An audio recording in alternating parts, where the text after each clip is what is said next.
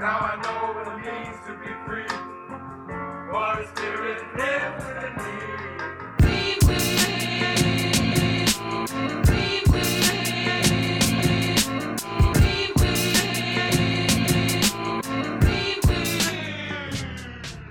William Shakespeare once wrote these famous words: "All of the world's a stage, and all of the men and women merely players. They have their exits and entrances, and one man in his time plays many parts." I doubt that Will was thinking about a day and age in which people would post and share all of the minutia of their day-to-day lives on platforms for the world to consume. But never has that line been more relevant than now. I've been in a weird place with social media for a while. I'm a person that loves people. I love talking to people, learning from people, listening and observing people. I deeply believe that most people will tell you more about themselves than they ever intended to if you just watch and listen to what they say and do and how they say and do it. But if the world is a stage, does that mean that even in our most intimate and personal moments that we're performing? And if so, for who? I find myself appreciating some of the amazing stories and moments that these platforms allow people to share.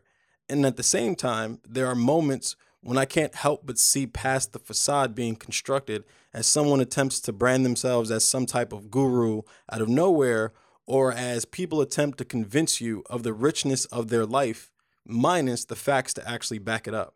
We all know these examples all too well. We've grown accustomed to them. And if we're honest, at times we're entertained by them. I recently had a huge milestone occur in my life, and in the days after, I basked in the warmth and joy I received from friends and family. And although many of the people that mattered to me knew what was going on, there were some well-intentioned friends and family that still suggested that I needed to share this new milestone on Instagram, that I needed to broadcast to the world, to my followers, to complete internet strangers and friends and family alike, the details of my good news. And I simply started to wonder why. Why is this a thing? In 2018, if it's not shared on Instagram, did it happen? Is it real? Do we care? Are we all just competing in one big bow wow challenge? Think about it. We now live in a time where I might not have talked to you in the last 2 years, but I know what you ate for breakfast. I know your dog's name. I know where you work. I know if you're single or in a relationship, if you believe in God, what shows you watch, when your kids started school, and maybe even more importantly, I know if you're happy or sad or depressed, or at least when you want me to think that you are.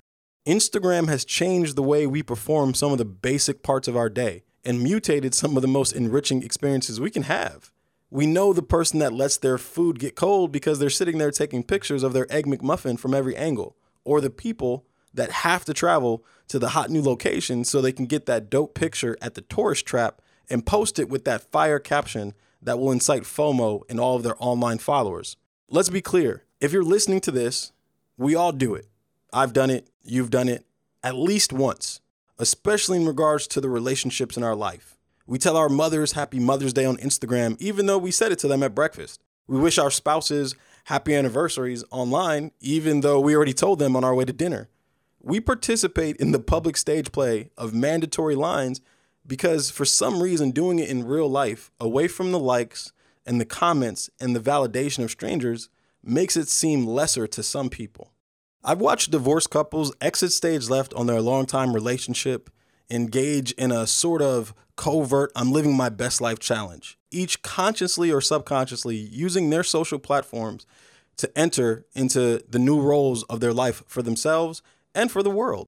One becomes an online fitness enthusiast posting their morning workout of crunches and burpees and their vegan breakfast, while the other ventures into motivational quote Instagram attempting to become the new Eric Thomas, both looking for their new lines in the stage play of life. I don't say that to cast judgment or to make light of those circumstances. It's hard. I think that these sort of reactions are the norm, and maybe they're never more apparent than during certain moments in our life, like a breakup, when we're seeking to redefine our roles, and now more than ever before, we have the ability to curate these moments in our life. The thing about social media and Instagram specifically is that so much can be figured out about who you are by what you post and by what you don't. Go look at your last 20 posts. Are they pictures of you? Are they motivational quotes, memes, pictures of your kids, food, pictures of your vacation? All of it speaks to the image that you've conceptualized for yourself, or at least the one you want to present and perform to the world. I'm not saying you're being fake. I'm saying that you and me and everyone that you follow and that follows you and me is performing in some way. And like Meek says, there's levels to this shit. Yes, Meek Mill is one of my favorite rappers. If you have a problem with that, fight me.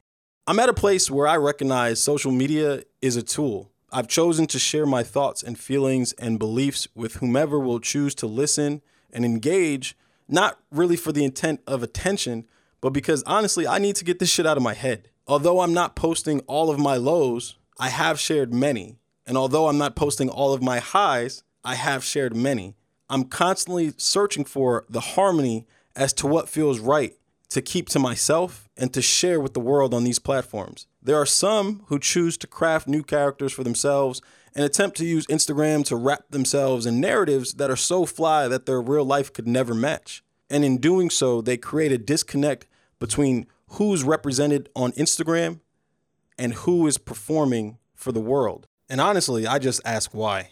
I'm not saying that anything is wrong with posting, but I am saying that if you don't know why you share what you share, it can be unhealthy. If you're just doing it for the gram, you undoubtedly will get the attention you crave. But at what cost? When digital likes become addictive and more important than real world connections, that's when shit starts to get fuzzy.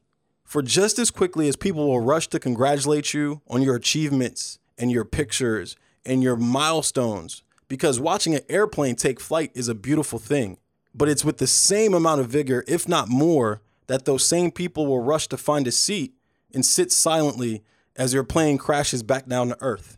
It's the nature of these platforms, and it's the nature of who we are as people. We all love a spectacle. Be mindful of what moments you share with the world, both the high and the low, both the genuine and the performative. And be sure to not compare yourself to the content you consume, because comparison is undoubtedly the thief of joy.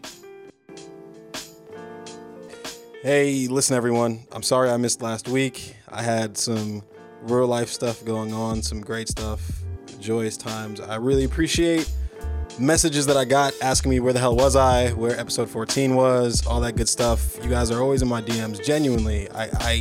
It's such a weird thing to, just put my thoughts into the world and have people respond to it. I know I've said that a few times, but I don't think it's something I'll ever get used to. In terms of, I know that the things that I'm talking about and some of the things that I'm thinking and feeling, I know that the things that we're all dealing with, and we're all trying to figure it out. And so I just really appreciate anyone who takes the time to just send me a note or just let me know what they think. Again, as always, I appreciate it. Please like, comment, subscribe on the various platforms, and I will see you next week.